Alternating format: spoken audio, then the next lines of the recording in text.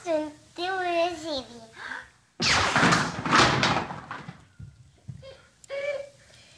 It's kind of like a real gun.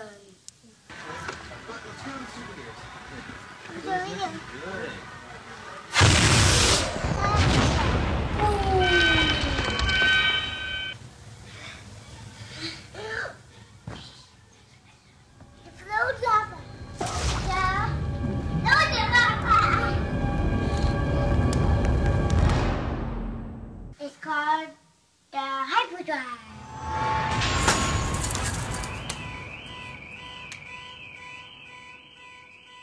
Is it going to take it down? Boom! Let's see it, buddy.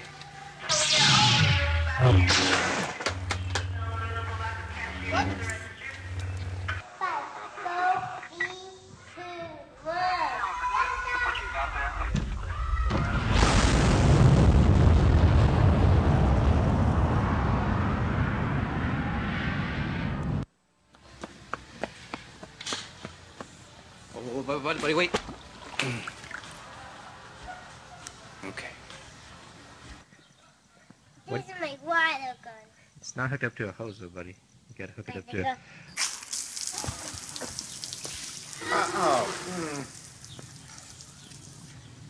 Touche. What do you have? Nice. You remember how to use it?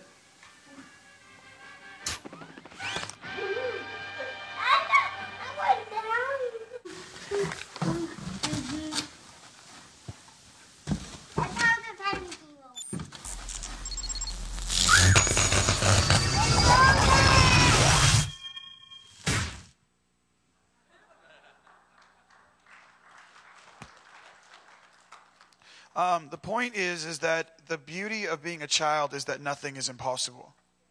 See, the point is that you're not really born with a lack of creativity or a lack of imagination or a lack of believing that things are impossible. You actually lose it as you increase with age. You didn't start out boring, you just ended up there. Which is a bummer for all of us.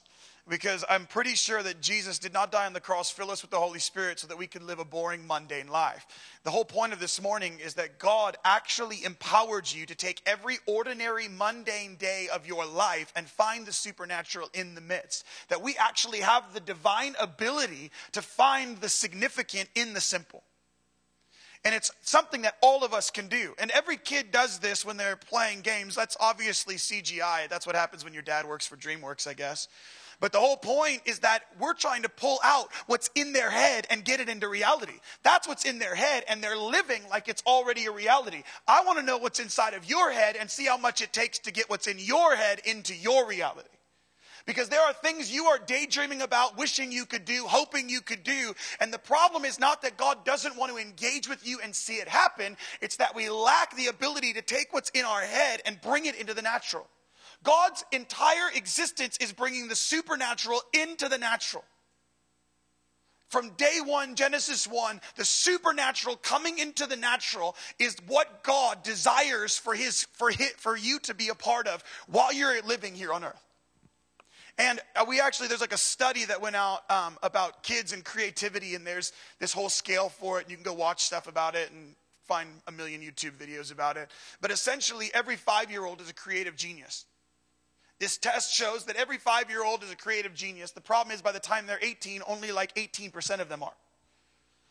We've fully educated them, fully indoctrinated them, and we've told them over and over again, don't think the impossible, don't dream the impossible, be realistic, be responsible, do what you're told to do, be in control. All these things that actually, if we just read our Bible, is not really listed in there. God says, I make all things possible. All things are possible with Christ. I want you to experience life and life to the full. I don't want you to have a boring existence. I didn't create you for a boring existence. I didn't want you to do what's possible. Anybody could do what's possible. I'm looking for a people who want to engage with me and do the impossible. That's what you're actually wired for. Our friend Corey says that, God isn't boring, you are. It's like we're not the ones that are boring here. God doesn't do stuff boring. It's clear that he doesn't do things boring. But the idea is, how can we take the simple and make it significant? And how can we find miracles inside the mundane?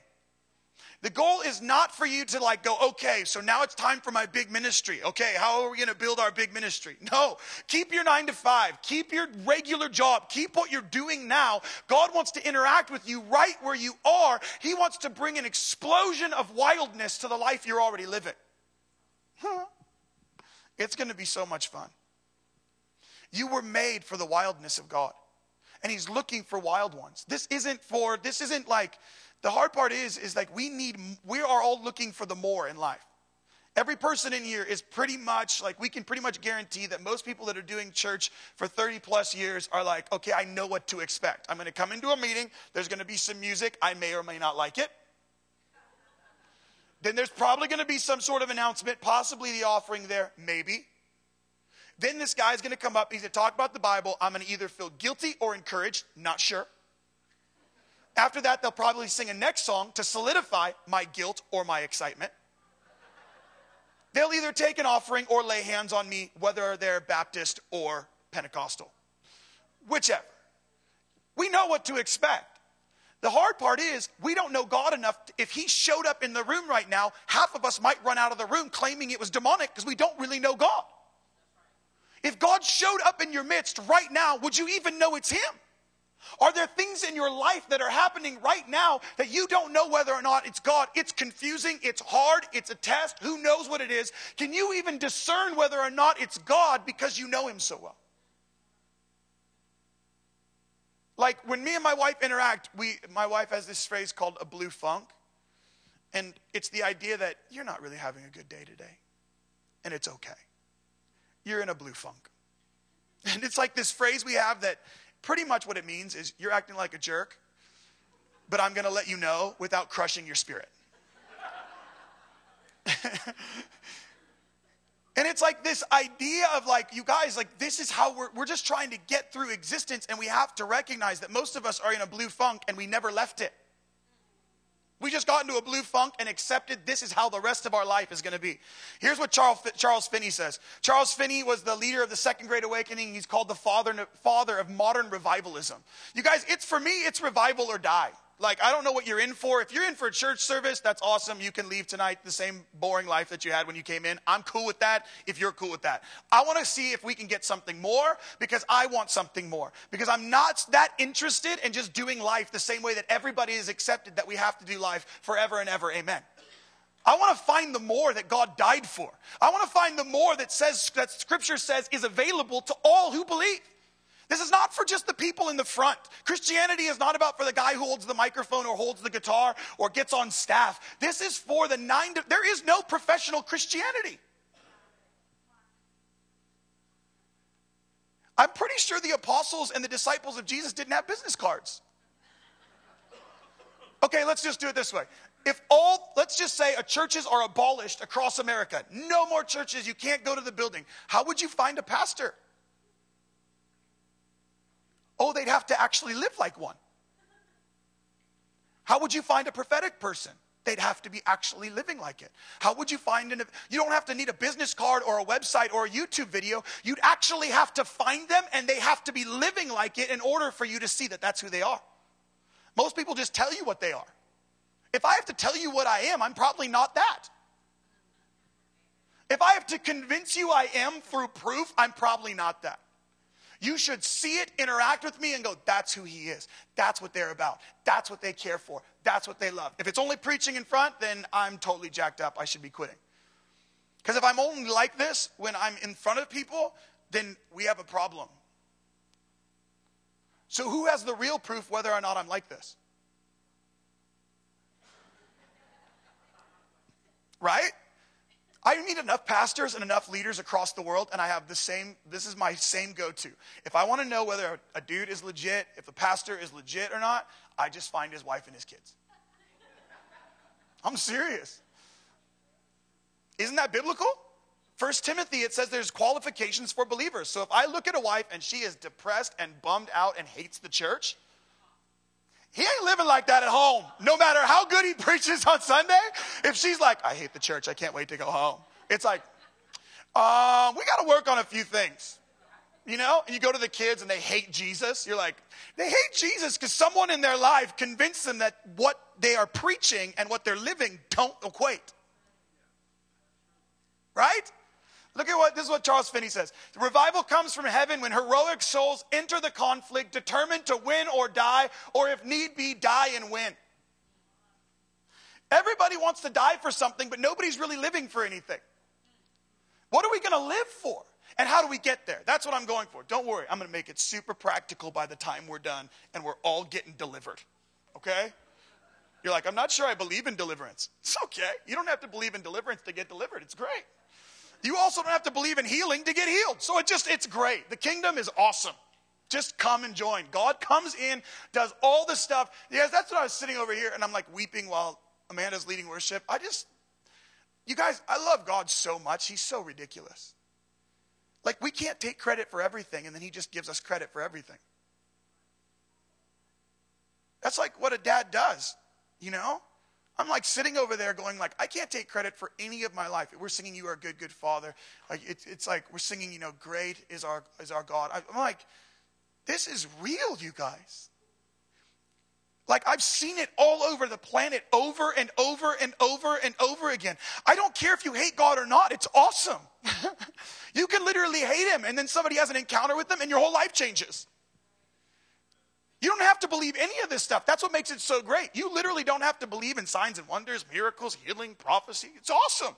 Because then when you experience it, your theology will change. The reason that people don't know God is because they haven't seen him yet, and they're supposed to see him through you.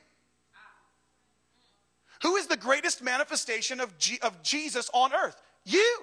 Does your life look enough like Jesus so that when people see you, they want to get to know your God? If it doesn't, you have the issue, not God. Well, my life is hard. Your circumstance doesn't dictate his character, and your circumstance doesn't dictate whether or not you're a real Christian. You guys, we have to choose to walk this out in every circumstance. Anybody can do this when it's easy. It's the people who live adventurous lives who decide, you know what? I'm going into the fire to save some people. Here I go. And they like, just come hell or high water, I'm getting in. And the hard part is most of you don't realize this, you were made for that. Your blood is not pumping often enough. And so maybe you're running at the gym, but it's never going to be enough. You're like working out thinking that will fill the gap. No, you were made to pick a fight with hell and win.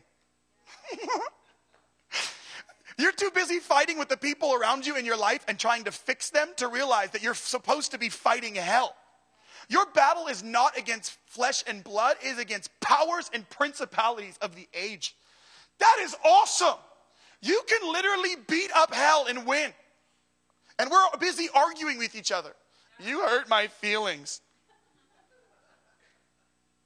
You're a jerk. You need to be fixed. No! That person doesn't know what they're doing. There's a power and a principality, and there's something back there, because my battle is not against you. You are flesh and blood. You are not my enemy. You are my family. And even if you're not a Christian, you're already my family, because God loves you so much. He put me in your life to be a witness to you so that you could see and experience the manifest presence of God every time you come in contact with me. Even if you hate me. Jake, you're an idiot. You are so rad. I love you so much. No, seriously, your singing annoys me and your preaching is too long. Oh, you're so cute. Come here. Let me give you a hug. Come here. Come on. Come on. Because that doesn't change me. Look at what it says. Look. We'll go to the verse. We're going to go to Daniel 11. I want you to check this out. So this is Daniel 11:32. For those of you that know Daniel 11, it is like an end time prophecy. Here's the rundown on biblical prophecy. Biblical prophecy has two things. If you don't like the word prophecy, let's just call it the living word of God. Everybody agrees with that. You're like, well, I don't know how I feel about prophecy. That's okay. This we can agree is the living word of God. Amen? Which means that when it was written, it had an effect. But that means thousands of years later, guess what? It still has an effect. Why? Because this is living. P.S. That's what we call real prophecy. Real prophecy has an effect in the moment, but if it's real prophecy, 50 years later, it will still have an impact and carry the weight of God on it. That's real prophecy. Like, I love encouraging words. I love, like, prophetic encouragement. But the real gift of prophecy, the real beauty of Scripture is that it's just as real today as it was when it was written. That's what makes this thing so amazing. I love this. And what happens in Daniel, what's so beautiful about Daniel is Daniel's getting this massive revelation. We don't have time to go into it. But it's, the abomination of desolation and all these crazy phrases, you've probably seen movies about and stuff. And we don't have time to go into. But I do want to say this. This verse is being written in the context of chaos. So you may think your life is bad, but it doesn't look anything like Daniel 11. I can promise you that. Okay? So let's just assume it's chaos, but it's not that bad. Okay? And this is what it says. It says, those who do wickedly against the covenant, he shall seduce with flattery. Everybody say, seduce with flattery. But the people who know their God shall be strong and carry out great exploits. Here's the first part I want to look at. Seduce with flattery. Here is what the world is going to attempt to do to you. Here is his strategy. The world wants to seduce you by giving you applause and finance and promotions and platforms. And they are going to tell you how great you are based on what you do, not who you are. See, flattery is when I encourage you because of what you've done, not because of who you are. Biblical encouragement does not encourage you because of what you've done, but who you are. That's the difference between the world's encouragement, which is called flattery, and biblical encouragement, which comes from the Lord. One says, you're awesome because you did right. You did the good stuff. You've done enough to win approval. I applaud you. God says, you are awesome. Even in the midst of your junk, I found the greatness inside of you. That's the difference between the flattery that the world wants to seduce you with. The world wants to get you into a place where you are more excited about what they can do for you than what God says about you. And when the enemy has you in that place, you will literally give up anything to get the approval of man. I mean, you guys, if you think you're just, I'm way beyond that. I mean, look at Saul in Scripture. Saul was anointed king. He had the throne the same throne David sat on, Saul had before him. He was anointed to be king. Samuel tells him, when he falls, Samuel tells him, if you would have just done this one thing, your throne would have been established forever. You guys, Saul had an opportunity before he fell to maintain what God had given him for generations. But here's the point. What did he choose? He was more afraid of man than he was of God. And it says because he wanted to please people, he lost his throne. And most of us are more concerned about what people think about us than what God says about us. That's flattery. I mean, we have friends that work in government, and they were in the governor's office and some stuff and other places in D.C. And he said, Jake, like the craziest thing that was said to me is this. He said, I was with the governor, and he said to me, whatever his name was, I won't give it to you. He said, we love Christians. We love Christians so much when they come to Capitol Hill. We love them.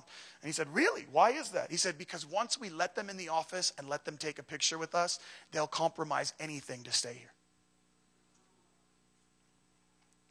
Now, look at history and tell me that's not true. We kind of, we're going to tell her the message. We're going to bring it in a little bit just so that we can have more influence. No, you don't get influence by tailoring your message. Show me one person in Scripture that gained more influence through compromise. Anybody? I mean, let's look at Daniel. We're in the midst of Daniel's book. Daniel shows up in exile. He is a prisoner of war. And as a prisoner of war, they say, you're going to eat our food and you're going to read our books. He says, let me give you something straight. I'm not going to read your books and I'm not going to eat your food and I'm going to be 10 times stronger and 10 times smarter. How you like that? Most of us are like, okay, I'll eat your food and drink your books, but I still love Jesus.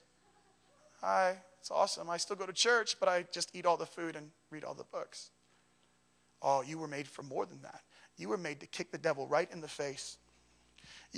You were made for adventure. No wonder church is so boring most of the time. It's because we're not literally looking at the next adventure we could have with God. We're not looking at the next opportunity to see him break in. We're not looking for the next place his glory could break into the midst of our life. We're not looking around every corner with surprise. I wonder what's over here. Every day is Christmas morning for you. You can literally wake up. It says his mercies are new every morning. New means you haven't seen it before. That means every day you wake up, you have a chance to go, I'm here. What's going to happen today? Instead of most of us are like, we're here. Oh, God.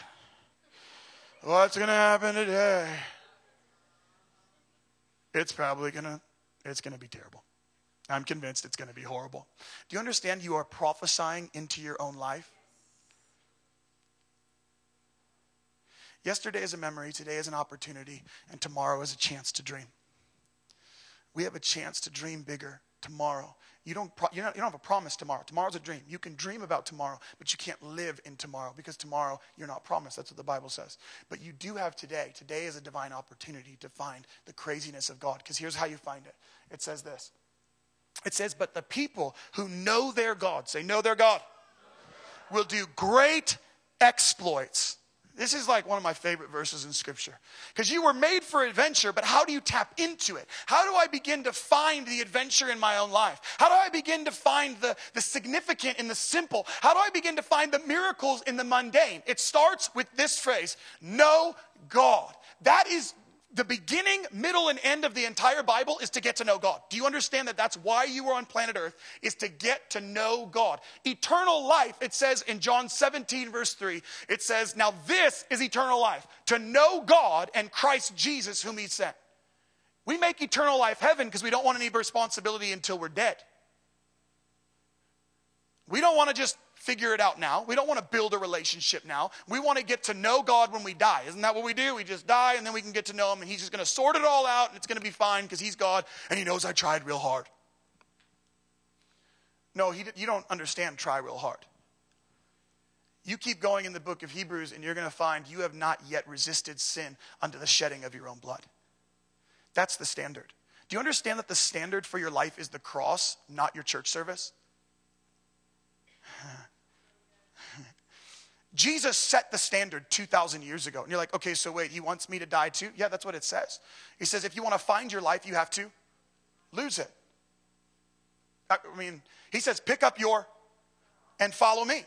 I mean, how much more explicit do you need this to be?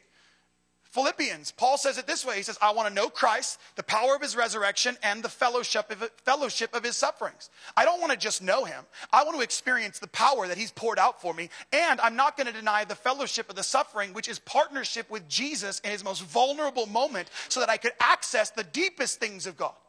I don't want the surface level things anymore. Anybody done with the surface level things of the church? Anybody done with the surface level things of God? He says, come to me into the depths.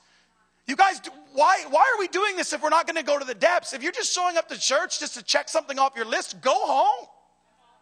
It doesn't win you any approval in heaven. You can't be more loved by God today by showing up to church. He already gave you all his love.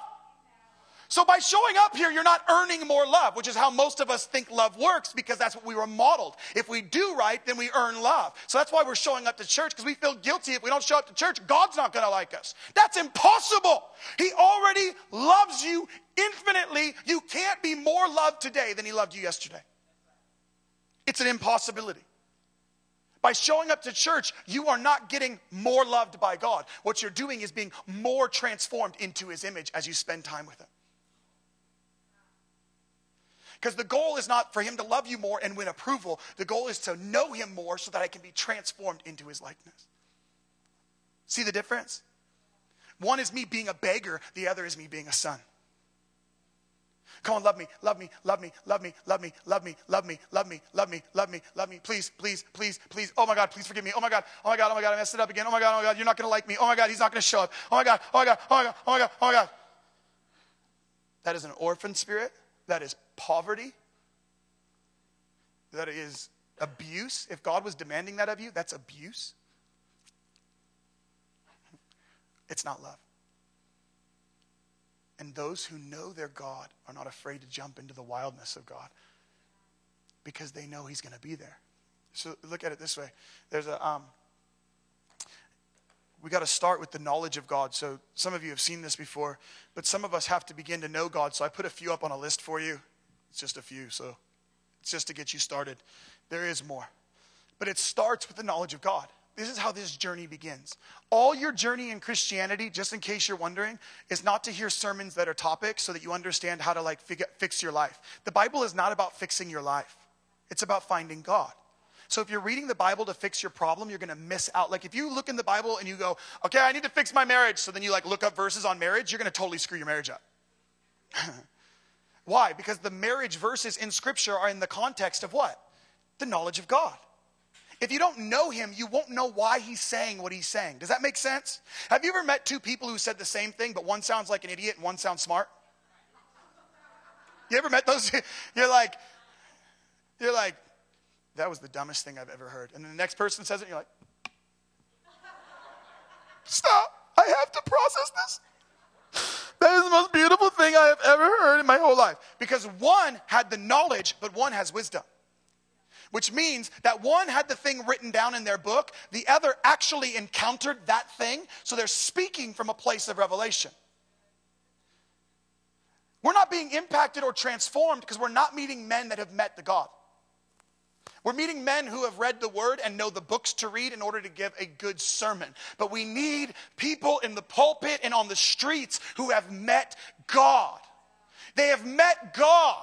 No wonder half of our singing all sounds the same and it's mostly boring and it's not really anything we're that interested in. It's because we're singing the same words, the same language, the same stuff all the time. I said it with the first service, but it's why Amanda's worship is so beautiful this morning. The reason it's so beautiful is because with Amanda, I love it because she's she's vulnerable.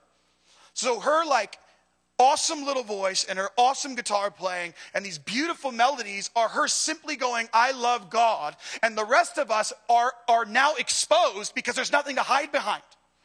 There's no big 1,000 guitars. There's no 45 voices. There's no huge thing to hide behind. It's just you and God. So for those of you that felt uncomfortable this morning during Amanda's worship set, I'm just giving you help. That's why. Because you're afraid of vulnerability, and intimacy is scary to you. Because when someone who has intimacy with Jesus releases that into the room, everybody who's afraid of vulnerability is exposed and they want to run from the room or say that worship wasn't good.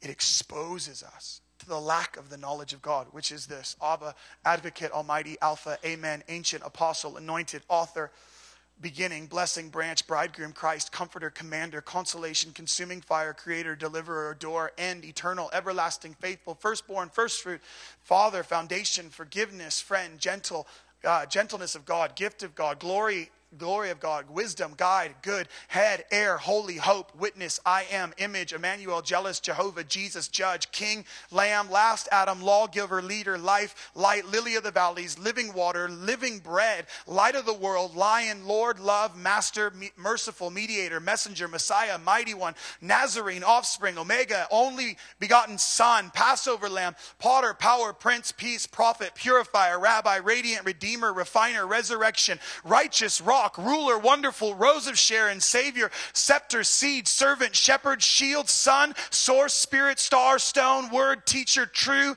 Truth, Vine. You guys, he is bigger than you ever imagined, and we're only getting a glimpse of him.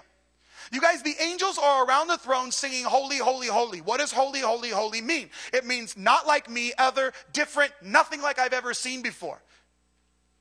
Holiness is not about perfection, although it implies it. It actually means different, set apart, not like us. So when the angels are around the throne, one of them looks at him. There's 4 angels around the throne singing holy, holy, holy, and they've been doing it for 1 billion years, and they're not bored yet. Why? Because what they're actually saying is, oh my God, I've never seen this before. Holy, holy, holy. And then the next one is like, no, seriously, back up.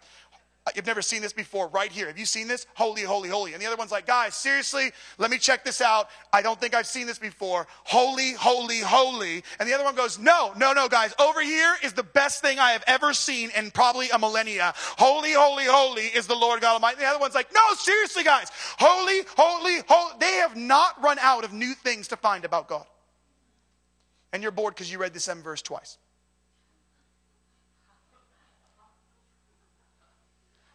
How could they? Do you ever wonder why those beings have eyes all around them? Because it's the only way possible they could take in all of the goodness of God. It's the only way they could take it all in. He's that big. He's that beautiful. He's that glorious. And in order to take it all in, God covers them with eyes from head to toe. It's the most beautiful thing. And they have yet to find the end of God. That's why heaven is so beautiful, because heaven is an extension of what you decided to do here on earth. This is where it gets a little crazy, because if you jump into the knowledge of God, you continue that into eternity, finding ever new things about God, falling more and more in love every single day with all the new things you continue to find for billions of years. That's what heaven is. Heaven is not like playing football in the front yard. And if that sounds boring to you, it's because you haven't met him yet. You haven't. Imagine with me for a moment the most intense, beautiful, amazing time of worship you have ever had in your entire life. Multiply that by 1 billion times 1 billion years. I've heard people say, well, I don't really want to, young people, I love it. Well, I don't really want to die yet because I haven't been married and haven't had sex yet, so I don't want to go to heaven yet. Clearly you misunderstand pleasure. Because if sex is the height of pleasure on earth, imagine that times 1 billion forever in heaven. You think God's going to be like, oh, it's a bummer for you. I'm sorry you didn't get to have sex first. It's going to be pretty boring up here. We don't really have anything like that up here. Sorry. No, he's got pleasure. You guys, your Bible says at his right hand is pleasure forevermore. Oh. Your God made you for pleasure and then put pleasure at his right hand so that when you encounter him, you'd have experiences and pleasure you could never get here on earth. How many of you have ever had worship like that? We're just like, that was a nice song. Praise him. Oh, he wants to take you into the depths of pleasure that you were created for. So, there's this story a friend of mine told me. He was out with his dad and they were in Yosemite. This is when it starts to get a little more practical, and then we'll pray for you guys. But my friend was with his dad, and they were out at Yosemite, and he just had this, just hang out with dad time. He said climbing rocks, doing all the stuff that you do, and he's 8 years old, just whatever, going nuts in Yosemite, throwing rocks, skipping rocks, and they come on this river. And they come up to this river, and he said, Dad, Dad, Dad, Dad, Dad, Dad, Dad, Dad, Dad, Dad. That's like the kid language for I really want your attention. Is I just repeat your name 1,000 times, even if you answer me, just so you know how important it is. And it's usually not important. It's like, Dad, Dad, Dad, I'm thirsty. Like, you know where the water is. Like, what's the big deal? So he says, Dad, Dad. And he says, yeah. He said, Dad, I want to cross that river. He's like, okay. It's a pretty wide river here, and it looks like it's going to be hard. I think you could make it, but are you sure you want to do that? Dad, I'm going to do it. I want to cross that river. Okay, I just want to make sure you're sure first. Yes. He goes, okay, give me your shoes. So the kid takes his shoes off, hands them to his dad. His dad ties them together in a knot and then takes the shoes and chucks them on the other side of the river. He looks at his son. He says, now you have to go. And then he leans down, pulls off his boots, and ties them together. And he chucks them on the other side of the river. He says, now we have to go together. See, the cross was God tying his shoes together, throwing them on the other side of the river with you, and saying, now we have to do this together. I took on your form, I took on your likeness, because we're in this together. I'm not going to abandon you. I'm not going to leave you. I've thrown my shoes on the other side of the river. I've paid the price. And I'm in with you until this whole thing plays out. You guys, Jesus didn't die on the cross to forgive you of your sins. He died on the cross to give you access back to the Father. But the only way you could get access back to the Father was if you got your sins forgiven. See, we've made the means the goal instead of making the goal the excitement of the whole thing. I can prove it to you. I've shared it here before, but Jesus said, go preach the good news, right? He told them to preach the gospel, correct? Jesus told the disciples, go preach the gospel, right? But he hadn't gone to the cross yet, so how could he tell them to preach about the cross? So what's the gospel? What is Jesus telling them to go preach? If it's not the cross, which we think it is, he told them to go preach the good news. I have great news. Go share it with the world. Go share this good news with the world. What is he telling them to share? He's telling them to share God is here. You don't have to wait till you're dead. You don't have to wait till you have it figured out. I'm here. I'm available. Come. Come. What does Emmanuel mean? God with us. That's the good news. Then Jesus says, hey, after he dies, he says, it is good that I go. Because you guys, Jesus says it's good that I go. That should be a big, giant red flag for all of us to go, this is important. You thought it was awesome when I was with you? I have better news. I'm putting myself inside of you. This is the best news you have ever heard. You don't have to come to me through the law. You don't have to come to, you do not have, you don't have to come find me on the streets of Jerusalem. I am inside of you. I want to be with you. In fact, if you go through actually the whole New Testament, not only is Holy Spirit inside of you, Jesus is inside of you, surrounded by God, then you are there surrounded in the Holy Spirit, surrounded by Jesus, covered by the Father. You are pretty well protected. You're like Bubble Boy. Why are you scared of everything that comes up in your life? Don't you know that he works all things to the good of those who love him? The problem is we don't know him. We don't know he's joined us on this journey. We don't know that he's tied his shoes and thrown them on the other side of the river and says, if we're going to cross, we're going together, but it's going to be an adventure. It's going to be great. It's going to be amazing. And I want you there with me. Go to Hebrews 11. This is where we'll end. Hebrews 11 is called the Hall of Faith. And if you find in Jewish tradition, you'll find that there's tons of these lists. There's lots of lists about fathers and patriarchs and all the whole deal. And there's lots and lots of lists. But essentially in Scripture, in our Bible, in our New Testament, we get this list, which is really way out there in terms of the lists that are available. This is the one that's weird because this is the one that's filled with misfits. Anybody feel like they fit into that category? Like the Christian tradition brings a bunch of misfits into the fold. Like you guys think you have it bad. It's like, you know what I mean? Like we got the first one, Abel, he was killed by his own brother. It's like, well, let's start the list on a high note. You know what I'm saying? But he died in faith. We have Enoch. Man, who wants to be Enoch? He walked with God and then was no more. Poof. What a way to go. Like, I'm here. I'm not here. That's a good day. You know what I mean? Like God liked you so much that he didn't want you to die. That's dumb. All right. Noah. That's pretty much a given. Abraham, Moses, Rahab. We got a prostitute on the list.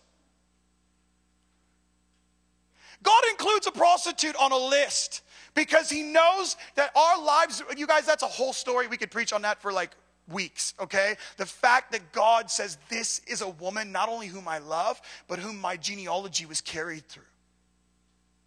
That's ridiculous. We don't even have time. Okay, Gideon, Barak, you guys, we have so much to do with some of these guys. We have our shaky faith. What he's saying is the Hall of Faith is filled with people who had shaky faith at times and great devotion at times, but the point wasn't what they accomplished, but in their heart, their motivation was me.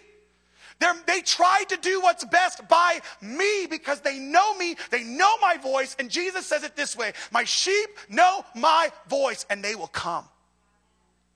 That's who this list is made up of. A bunch of misfits, a bunch of people who are murderers and like the crazy people. This list is filled with crazy people. And I'm like, sign me up. I mean, come on now. If God said, hey, Jake, thank you. I want you to build me a boat. A big boat. With no tools. And I will bring all the animals. It will take you hundreds of years. Then it will rain, which you've never seen before. It's going to be bad, but it will be awesome. I mean, most of us are like, I just am hoping to have enough money to pay my bills. God's like, I want to partner with you in the changing of the planet, in the transforming of the entire world into my image. We're like crying out to God to pay our house bills, and he wants to partner with you to transform the earth. That's good. I think we should all pay our bills. That's amen. But here's what happens. So here, let me go to this. This is how we'll go. Hebrews 12:1 and 2. It says, therefore, since we are surrounded by so great a cloud of witnesses, the Jake International version for you that are like surrounded by a great cloud of witnesses, here's the point. There are a bunch of people who paid a price so that you could be doing what you're doing today, and you're surrounded by them.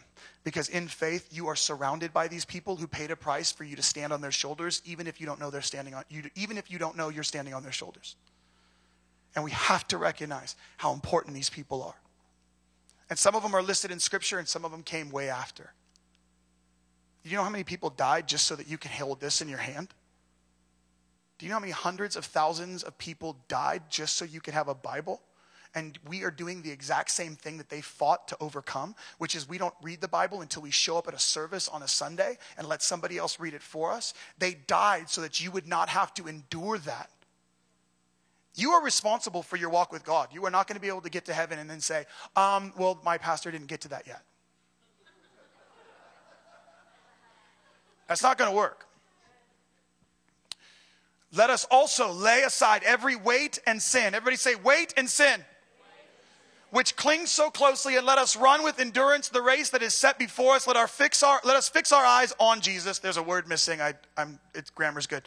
Literacy is power. The founder and perfecter of our faith, who for the joy that was set before him endured the cross, despising the shame, and is seated at the right hand of the throne of God. Here's what I want to focus on. 2 pieces to make it super practical. Number 1, weight and sin. The church is great at pointing out sin. We post it all over the internet. Everybody knows what sin is. We know what we think sin is. We tell everybody that they're sinners. They get it. We get it. We all feel guilty. It's awesome. The problem is then we get saved. We think God's cleaned us. We think he's washed us, but then we walk out 2 weeks later and we're just as tired, just as bummed out, and just as boring. What happened? We got taught how to get forgiven of sin, but we didn't teach how to get rid of weights. So we get saved and we're cleansed and we're like, sweet, I'm in the kingdom. Man, this is heavy. Anybody else tired? I'm just trying to live out my faith, man. I'm just trying to live it out, just trying to go after Jesus. Just trying to go after the Lord, man. It's a good day going after. Whoo! Anyway, I want to take a nap. And you've been a Christian for 4 weeks. It's like you started off so passionate because you had all this new strength. So this wasn't a big deal. You dropped off all your sin and then picked up some weight. And it sounds like this. How much, okay, I got saved, but how much am I allowed to drink? Okay, well, how far am I allowed to go with my girlfriend?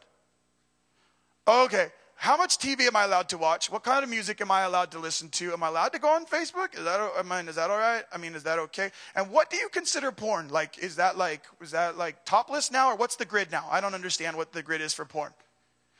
All those questions, stupid. None of those are any relevant questions. All you're asking is, how much weight am I allowed to carry while I run after Jesus? That's what you're really asking. How much weight am I allowed to carry while I go after God? Now, some of it sounds really awesome and really religious. It's great. It's this. It's, I'm just working in the ministry, serving the Lord. It's hard, but I'm just serving the Lord, doing what I'm called to do, brother. No, brother, I'm just trying to provide for my family, working 80 hours a week.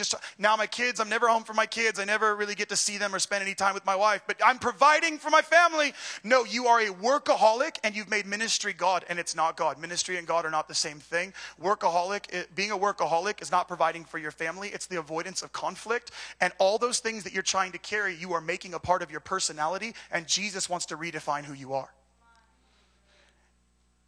And so you go, so you want me to set this down? Yeah, I want you to set it down. You'd be a lot less tired. But I like it. No, you should set it down. No, you know what? Will you just pray for me that I'd have more freedom and that I'd be able to have more courage and that I wouldn't be afraid? Yeah, let me pray for that. Drop the weight, dummy, in Jesus' name. Amen.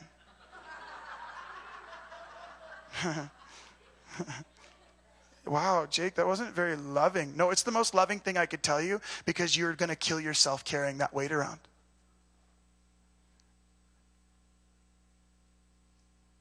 But I don't just like it. Well, that's just not who you are, but this is just who I am. Like, I can do that because that's who I am. I have a grace for it. Just put the weight down. Are you sure? Are you sure? Like, if I put this down, I won't lose who I am? No.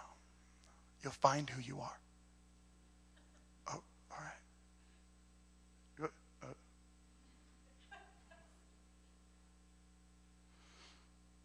Wow. I'm a lot less stressed out. I'm a lot less tired. I'm a lot less arrogant. I'm a lot less angry. Because I'm not carrying around a bunch of things I was never meant to pick up in the first place.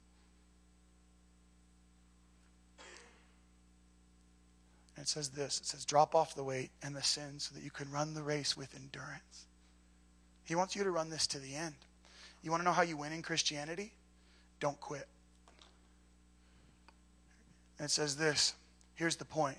Let us fix our eyes on Jesus.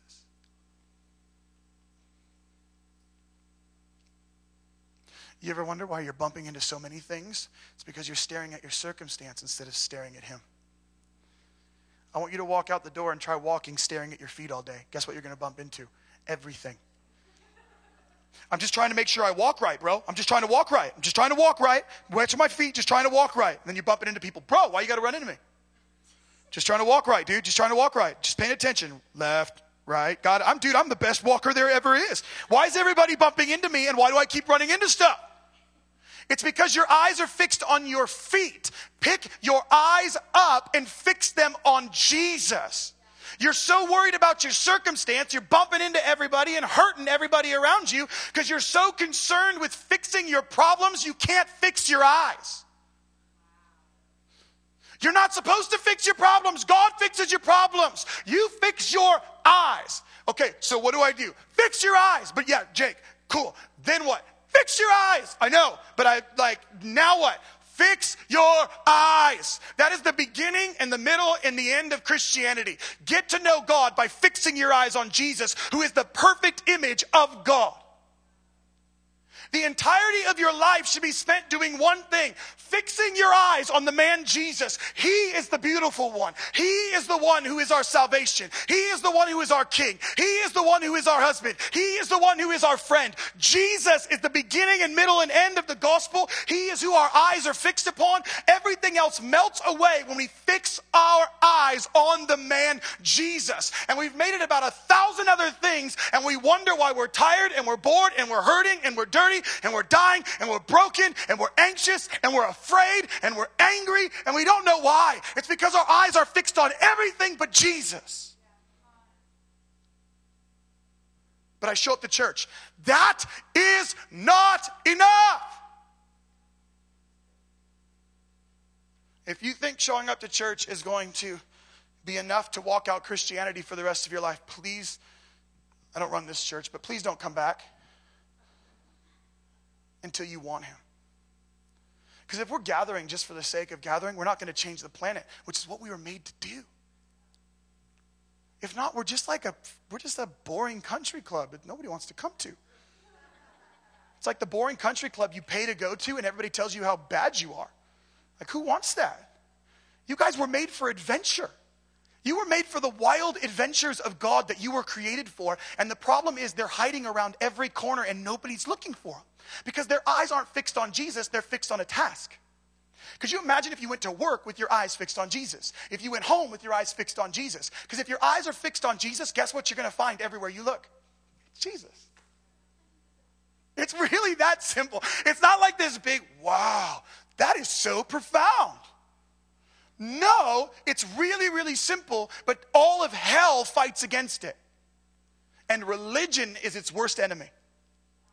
Because religion wants to make a mockery of relationship. Oh, you have a relationship. Well, I minister to thousands. Well, awesome. You're still a jerk. you know?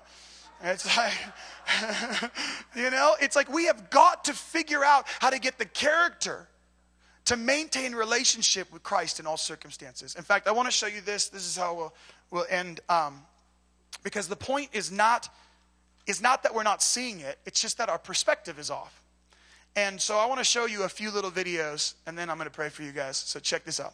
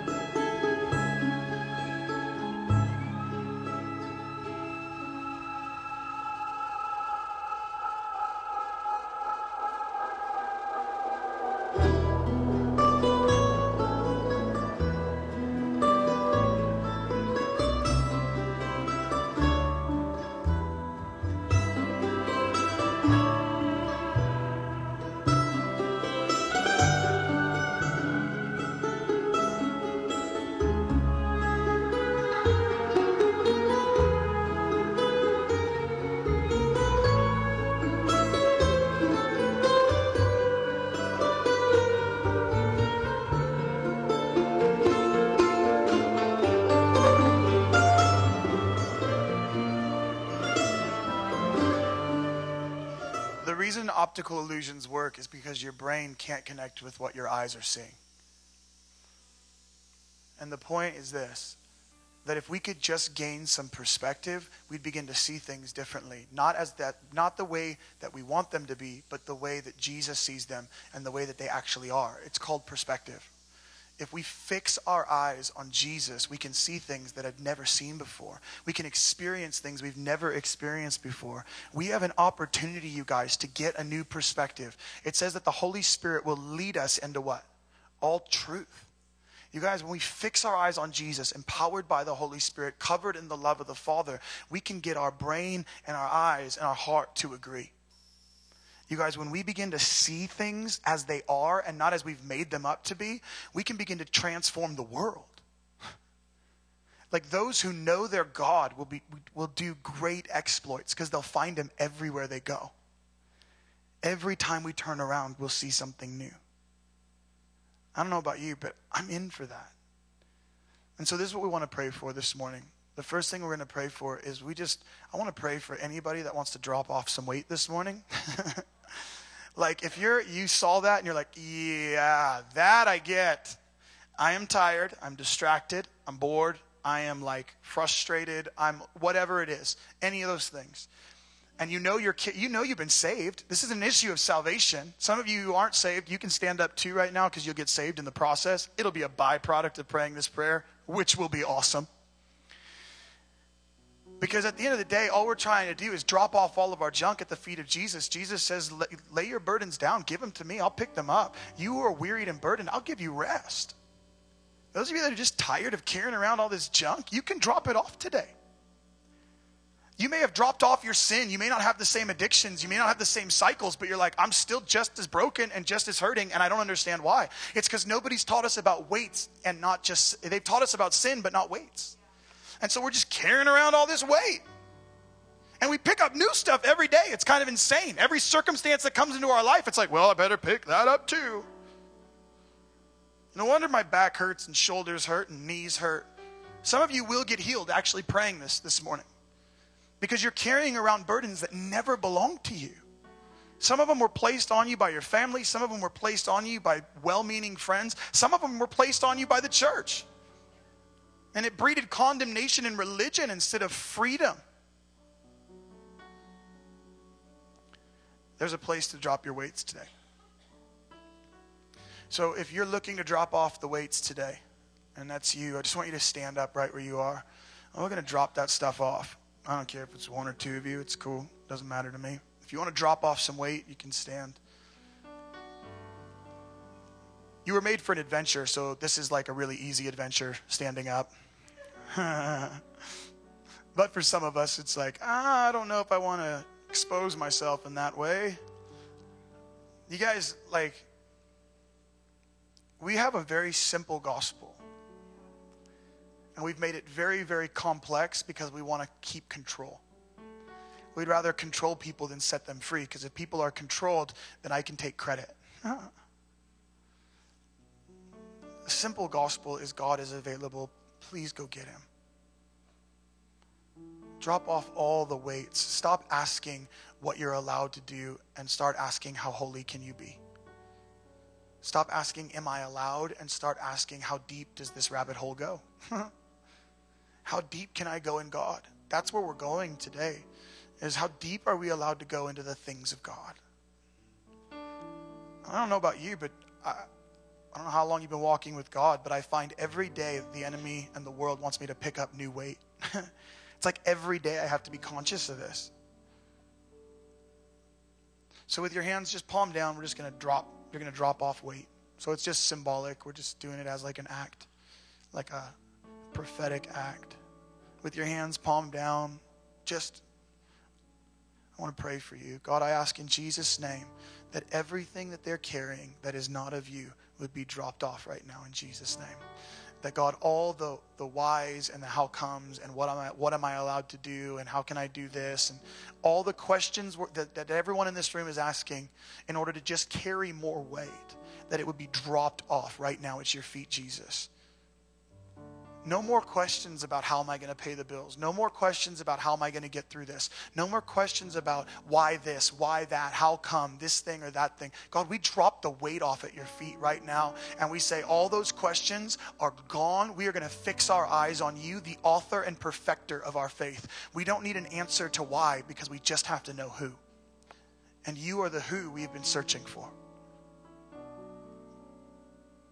Holy Spirit, will you just come? We just ask that people in this that are standing right now, as they're dropping off the weight, we ask for healing in Jesus' name. We ask that shoulders, backs, lower backs, God, knees, radical healing would take place right now in their body. Pain, get out. God, we thank you for healing right now in this room. For those of you that are dropping off burdens and weights, that God, their bodies would begin to come into alignment with the Spirit that dwells inside of them. We ask right now in Jesus' name for radical encounters with you, that you are alive, you are not dead, you are not a burden giver, you are a burden lifter. We break the lie. I just feel like maybe there's even a couple of you in here that said, well, God gave me these burdens. No, God doesn't give you burdens. There are trials and tests and seasons, but he is not a burden giver, and he tests and trials he does, but he does not tempt you. That's the word I was looking for. He does not tempt you. He does not lead you into temptation.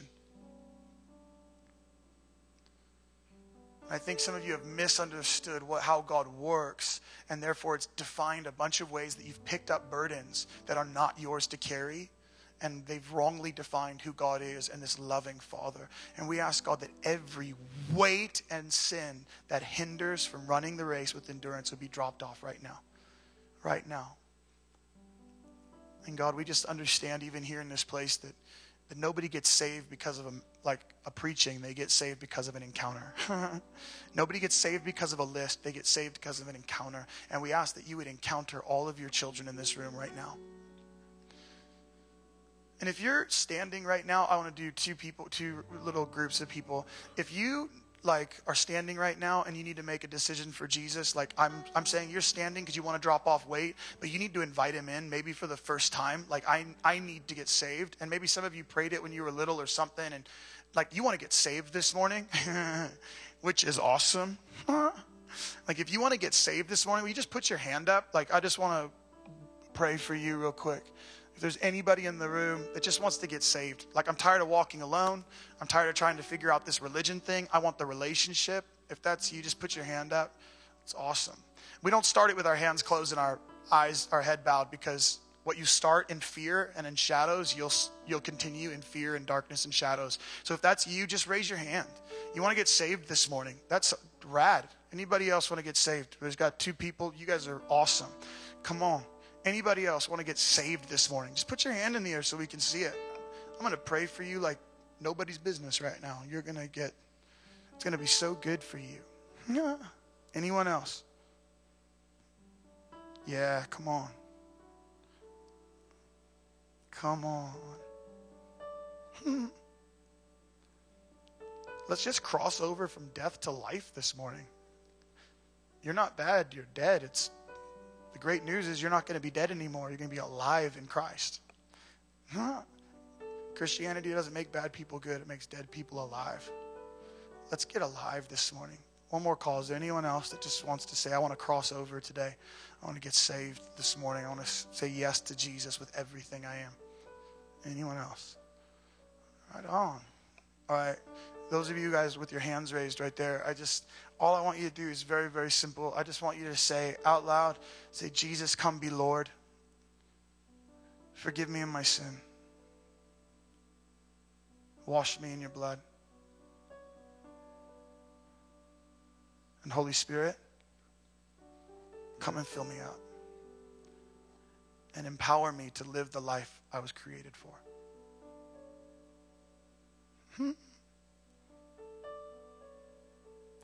You're awesome, Mama. You're so loved. You're not going to have to fight for love anymore. That's going to be your portion. That's what you're walking into this morning. No more fighting for love. No more. You just have it. You're going to carry it everywhere you go. More peace than you've ever had in your whole life.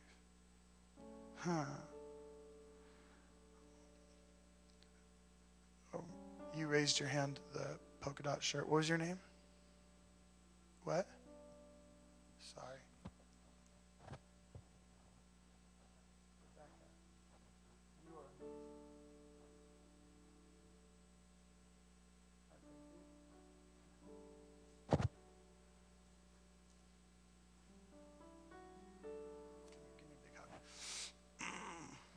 Lord, I thank you for Rebecca. I thank you for her heart.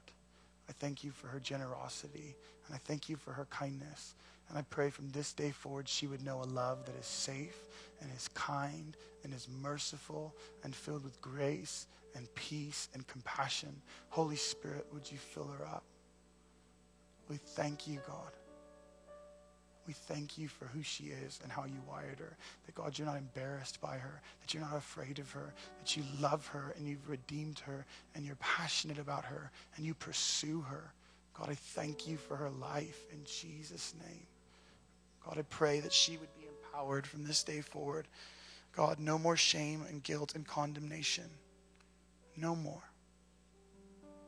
That she would know love and only love. Jesus' name. Bro, what is your name? Sebastian. You're the bomb. You are a wild one. God, I thank you for Sebastian, and I thank you that he's got the wildness of your heart inside of him already, that he was made to go on adventures, that he was made for the wildness of your presence. I thank you that, God, from this day forward, he's going to walk not only just in the courage and the boldness that he's had since he was really, really little, but he's also going to walk into he's going to walk not just in courage and boldness, but he's going to walk in authenticity, humility, kindness, mercy, grace, compassion. And God, I just feel like over you, Sebastian, the Lord says that you're a good judge. Like you're a good judge. Like you carry judgment, but it's healthy. Like not like a mean judgment, but the kind that says this is good, this is bad, and I'm going to do what's right. And so, Lord, we thank you for his conviction and his discernment in Jesus' name.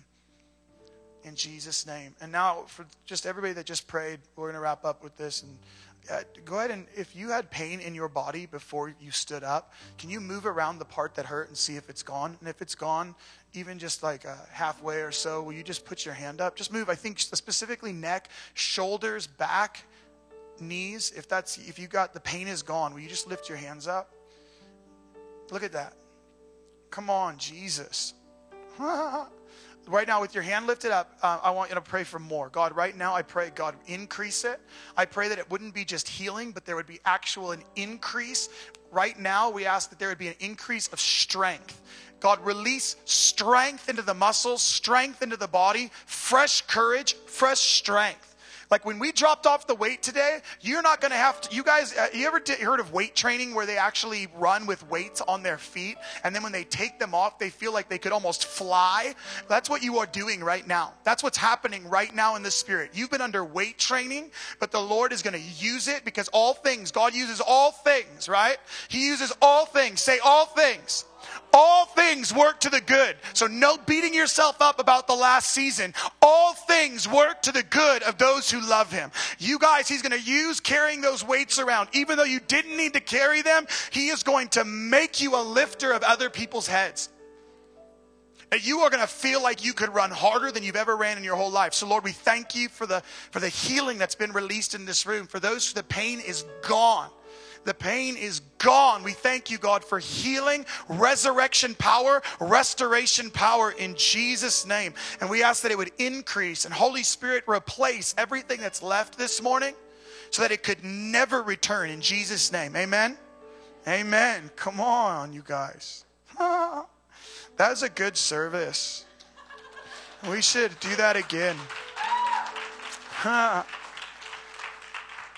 We should do that again. Thanks for letting me yell at you. We're going to take an offering. You're like, he mostly doesn't preach. He just yells. So if you guys, we're going to take an offering before we leave here.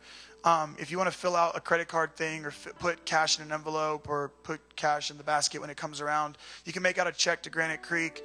But we want to collect tithes and offerings and just awesome testimony for you guys. Like we were supposed to do a tour last week in Germany and the UK, and it like fell apart at the last minute because of finances. So then we had to like spend all of our own money to go and get out there because we felt like the Lord really has something for us in Europe. And so we kind of said, okay, God, we're just going to trust you. We feel like it's your word, so we're going to put the finances in and we're just going to go for it, you know? Dude, we went out there and dozens of kids got saved for the first time all over the place, like out in Kempten, outside of Munich, in Nuremberg, and then in Bath. People got radically set free. It was so incredible. But my favorite testimony is that 3 weeks prior to me coming, an atheist kid, a kid who just was like, he has some Christian friends, but he's just not into God, doesn't like God, bad experiences with church, the whole deal, you know. And he was looking on YouTube for some music.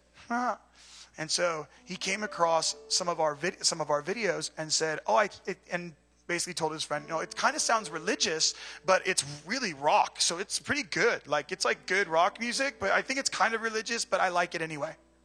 And then he goes, like a few days later, he goes and has a lunch with his friend who is a Christian, and he sits down with them and he's like, hey man, so how's it going? And he goes, dude, I was just on YouTube and I found this guy, Jake Hamilton. It was so awesome. This music is so rad. You guys, kid you not, the guy that he's having lunch with says, are you serious? Jake Hamilton?